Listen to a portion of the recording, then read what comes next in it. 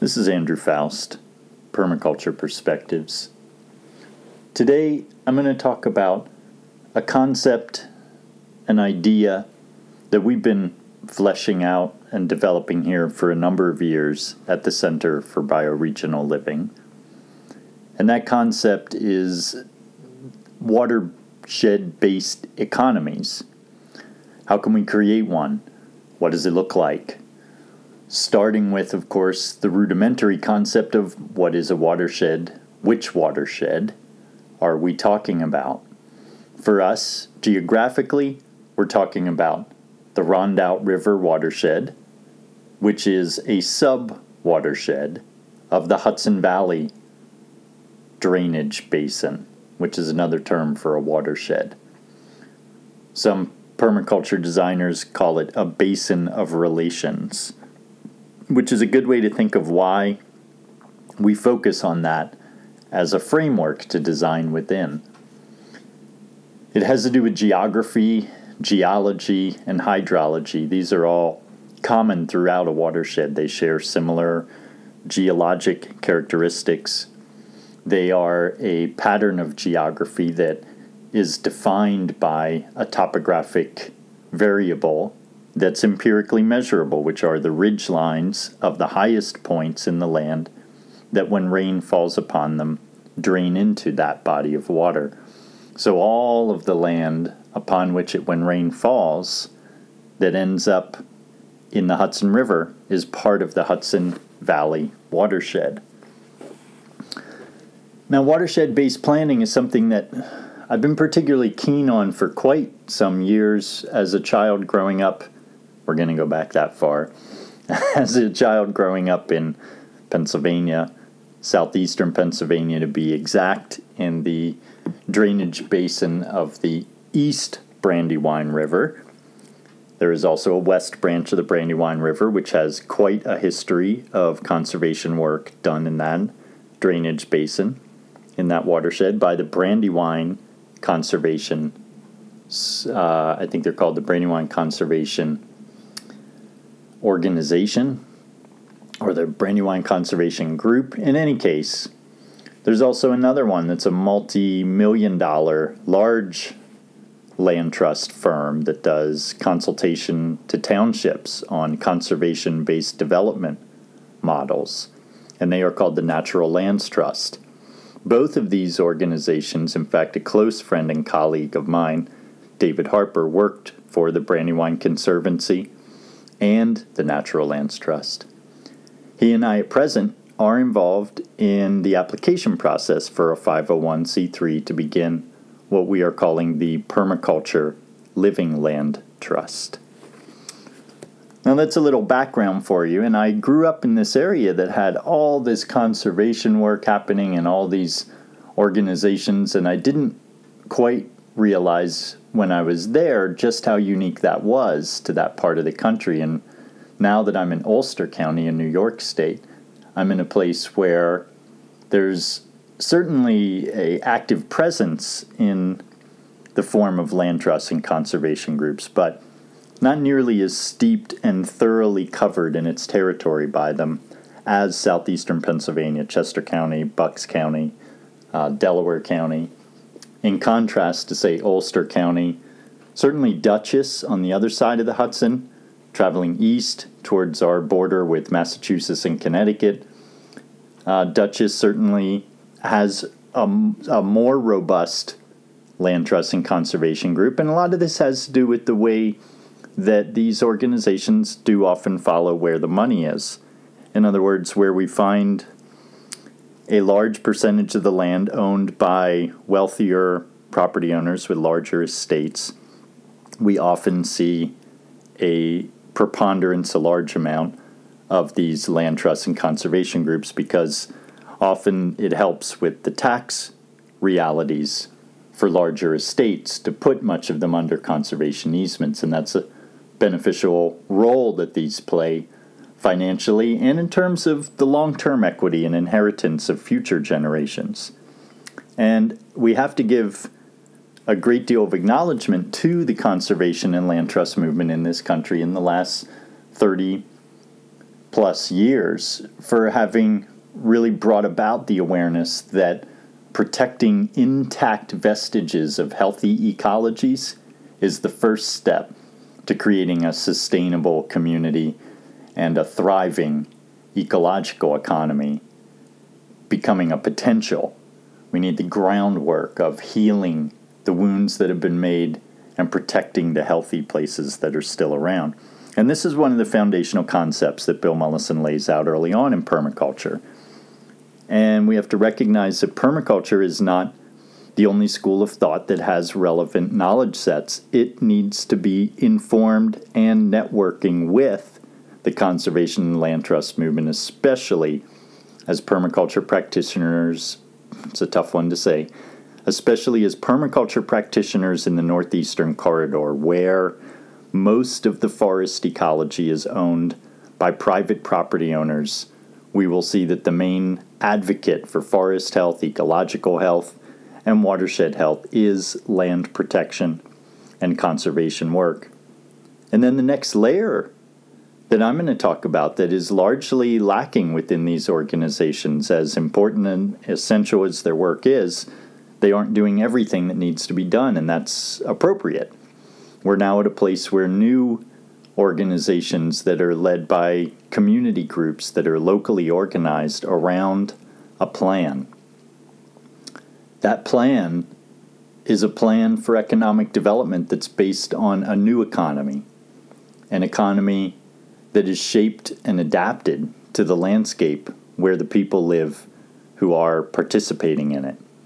And what I mean by that is that we need to design an economy that is land-based, ecologically well suited to the places where we are going to be harvesting renewable goods to produce energy, to produce food, to process fuel, and to really make waste into a resource by source separating it and creating microenterprises that are closed loop and don't release their effluents into the surrounding environment, but actually treat them on site and get a yield from them.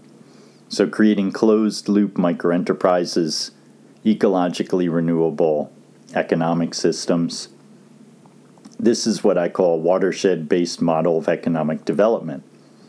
And the reason we need to get so elaborate in our thinking about this is so that we can really articulate a comprehensive vision for a direction to turn what at present is a culture that largely, in my experience, when I go to, for instance, meetings about water quality in the Rondout River Valley that are put together by River Keepers, a very important and proactive organization in organizing communities in this region to talk more about the water quality of all of the rivers that drain into the Hudson and the Hudson itself.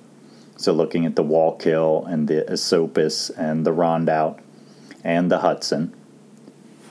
In this meeting that I went to recently, that was a annual update on their findings about this watershed, the Rondout in particular, really focused a lot on fecal coliform, E. coli, and bacteria loads, and had no offering of real solutions that were at all meaningful or substantive in their nature. The solutions that were offered were entirely geared towards what I call mitigation strategies. So, can we make the pollution load less bad? Can we limit how much of it is getting into the Rondout through different measures that aren't at all getting a yield or harvesting the income that is generated by these nutrient loads? In permaculture, we look at things like household waste streams that are not coming from an industrial facility, but are simply what I like to call good old poop and pee and household cleaners and soaps. Those are very easily digestible plant foods and foods for microbial life. And so one of the ideas that I put forth after this meeting had gone on for almost 2+ hours, and it was winding down and they were asking for ideas from the floor, I started talking about one of the technologies that is key to the retrofit of the economy to become localized and way less vulnerably dependent upon this globalized, long-distance transportation, import-export, funny money, flim-flam show that at present dominates our marketplace and our lives. That, my friends, is a dismal state of affair that we are very interested in avidly working towards changing with our educational programs, with our research and development around bioregional alternatives that are watershed-based. And what I mean by watershed-based is that these solutions, these ideas, and the particular form that they will take is unique to the Hudson Valley watershed, and even further attuned and adapted to the sub-watershed basins that comprise that larger watershed, which is something like 24,000 miles of land area in total when you look at how much land, when rain falls upon it, ends up in the Hudson.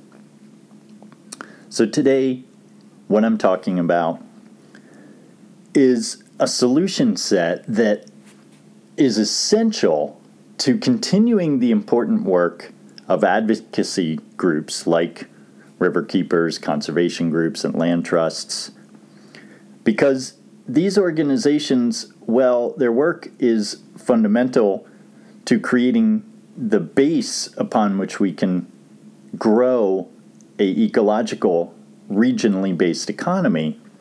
They aren't talking about the need for that. And so as a result, when you go to meetings about the concerns that they are talking about, which are very valid, like fecal coliform, E. coli, fragmented ecologies, they largely lack a really forward-thinking conversation about how do we prevent these problems that right now seem to be so widespread throughout our landscapes, like failing septic tanks that are polluting all the rivers, and small communities that have non-compliance with their own on-board little sewage treatment facilities. Do we just tell people that they're bad actors and fine them and then force them to implement more industrial systems that give no yield and need to be cleaned and pumped and landfilled often? Or at best, maybe land applied and hopefully not municipal sludge combined, but just separate from the household taken right to a field, which is highly unlikely. In other words, typically when a septic tank is pumped, it's taken to a municipal sewage treatment plant where it's combined with all of that sludge that's created at the sewage treatment facility. And that sludge is toxic waste because that sludge is created from stormwater drains, the dry cleaner, the car wash, and good old household poop, pee, and cleaners. And you'll see why this is why I say an ounce of prevention is worth a pound of cure. Municipal sludge is hazardous waste and needs to be treated as such. However, when we nip that problem in the bud and actually source separate nutrient loads, we have now a tenable resource. In other words, that is free from heavy metals, arsenic, cadmium, PCBs, all of which are in municipal sludge. None of that is going to be in household septic tanks. So when we pump a septic tank, if we took it to a mixing station that only took sludge from household facilities, no industrial facilities, then we could safely land apply that.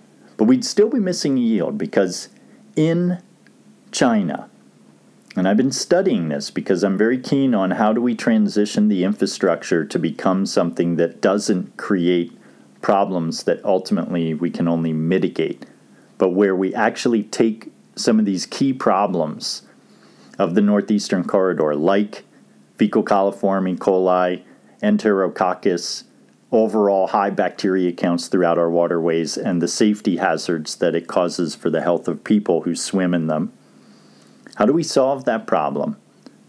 By other ways than Band-Aid measures and punitive fining systems to bring people into compliance. Are there technologies, perhaps, and methodologies that could be adopted here that will transform that problem into something that no longer exists, and that at some point in the future we'll look back and say, wasn't that funny how we didn't understand that we could have been using sewage to actually create fuel for cooking our food and heating our water and powering our homes?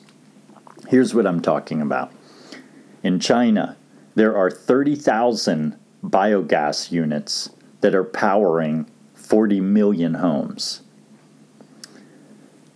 A biogas unit is basically a septic tank that is designed to hold on to the methane that is generated from your septic tank, as it is right now, without any designing variables to be able to capture that methane. It releases it into the atmosphere, which one of the town supervisors that was at the Riverkeepers meeting was adding to the problem that failing septics contribute to climate change because of this methane that's released from their leach fields. Now, imagine this: when a septic tank is failed and it has to be replaced, it is replaced with a biodigester that within it has so many internal corridors that when the biosolids come in, they are digested very thoroughly by microbes, and a living ecology creates this methane that then is captured in a cap on the top of the septic tank and is sent into a tank in the house, where it is then delivered to your stove and to a tankless Insta-Hot hot water heater. That's what we're running right here at the Center for Bioregional Living very successfully off of an experimental unit that we installed 3 years ago now. And I can tell you that it is both from my research on biogas and my personal development around it here as a technology on our campus. We are confident in saying that this is a scalable technology that will solve fecal coliform, E. coli, and pollution problems, while at the same time creating an energy yield that solves our dependence on fossil fuels and things being trucked in order for us to have hot water on tap and comfortable homes in the wintertime. We can literally be producing all the domestic hot water, cooking fuel, and heating energy that we need in a household with our septic tank being retrofitted by turning it into a biogas digester. Now, when we think about pollution problems in this country, and we begin to realize that they don't need to continue to exist, they in fact are something that are entirely solvable by transitioning. As the old system fails, we will replace it with a ecological, socially appropriate, meaning people scale, renewable infrastructures, not industrial scale renewable infrastructures. People scale means that in particular, we're not going to have mega dams, we're not going to have mega wind, we're not going to have mega solar, we're not going to have mega tidal power plants. We're going to have ones designed that are appropriate for the ecology, geology, and opportunities that exist in that landscape. And then we're going to import energy from outside communities, import foods that we can't produce locally. The concept that we are rolling out here is not one of isolationism and separatism. This is a concept of a regional economy that addresses the vulnerabilities that right now exist for all of our communities due to their utter and complete dependence upon fossil fuels and imported materials that they do not produce locally. Our food is largely not something that we are in control of or have the power to ensure the supply of, due to the fact that we have to have trucks running, ships sailing, and a whole global network of transportation and energy that is working smoothly in order for us to have dinner on our tables at night, clothes on our back, and heat in our homes in the wintertime. And that is a vulnerable and unacceptable and unnecessary state of affairs. The goal for the next generation is to transform this industrial, fossil fuel, militarized world into a people-powered, ecological, healthy home.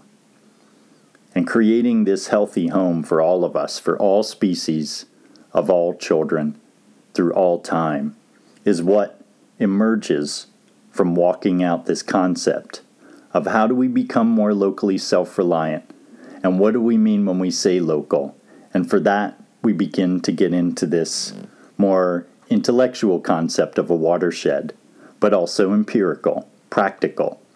It's simply a geographic pattern that repeats, that gives us a template to design our infrastructures to make sense within. It gives us parameters to say what is a good transportation infrastructure, how much rainfall happens here, what is the amount of sunlight that this particular place receives, and how can we use nutrient loads, sunlight, wind, water, and the movement of materials to power our homes, to create yields that give us the fuel loads we need, the foods that are vital, nutritious, and bountiful. These are all achievable goals that we are in the process at the Center for Bioregional Living of designing, articulating, and sharing with our surrounding community the pathways to creating real autonomy and future resilience for our children to inherit and participate in. So thank you for listening today, and I hope these ideas are resonating and useful and rippling out on the pond into your communities. If you're looking for us to come and share some of these thoughts with your municipality or community group, please drop us a line and we'll make a visit over to your landscape and share some of these insights with people who are ready to move forward on creating a new model of economic development, a model that celebrates health and the true wealth of the people, which is in the health of the land, the health of future generations, and the health of the soil and the water that we all share.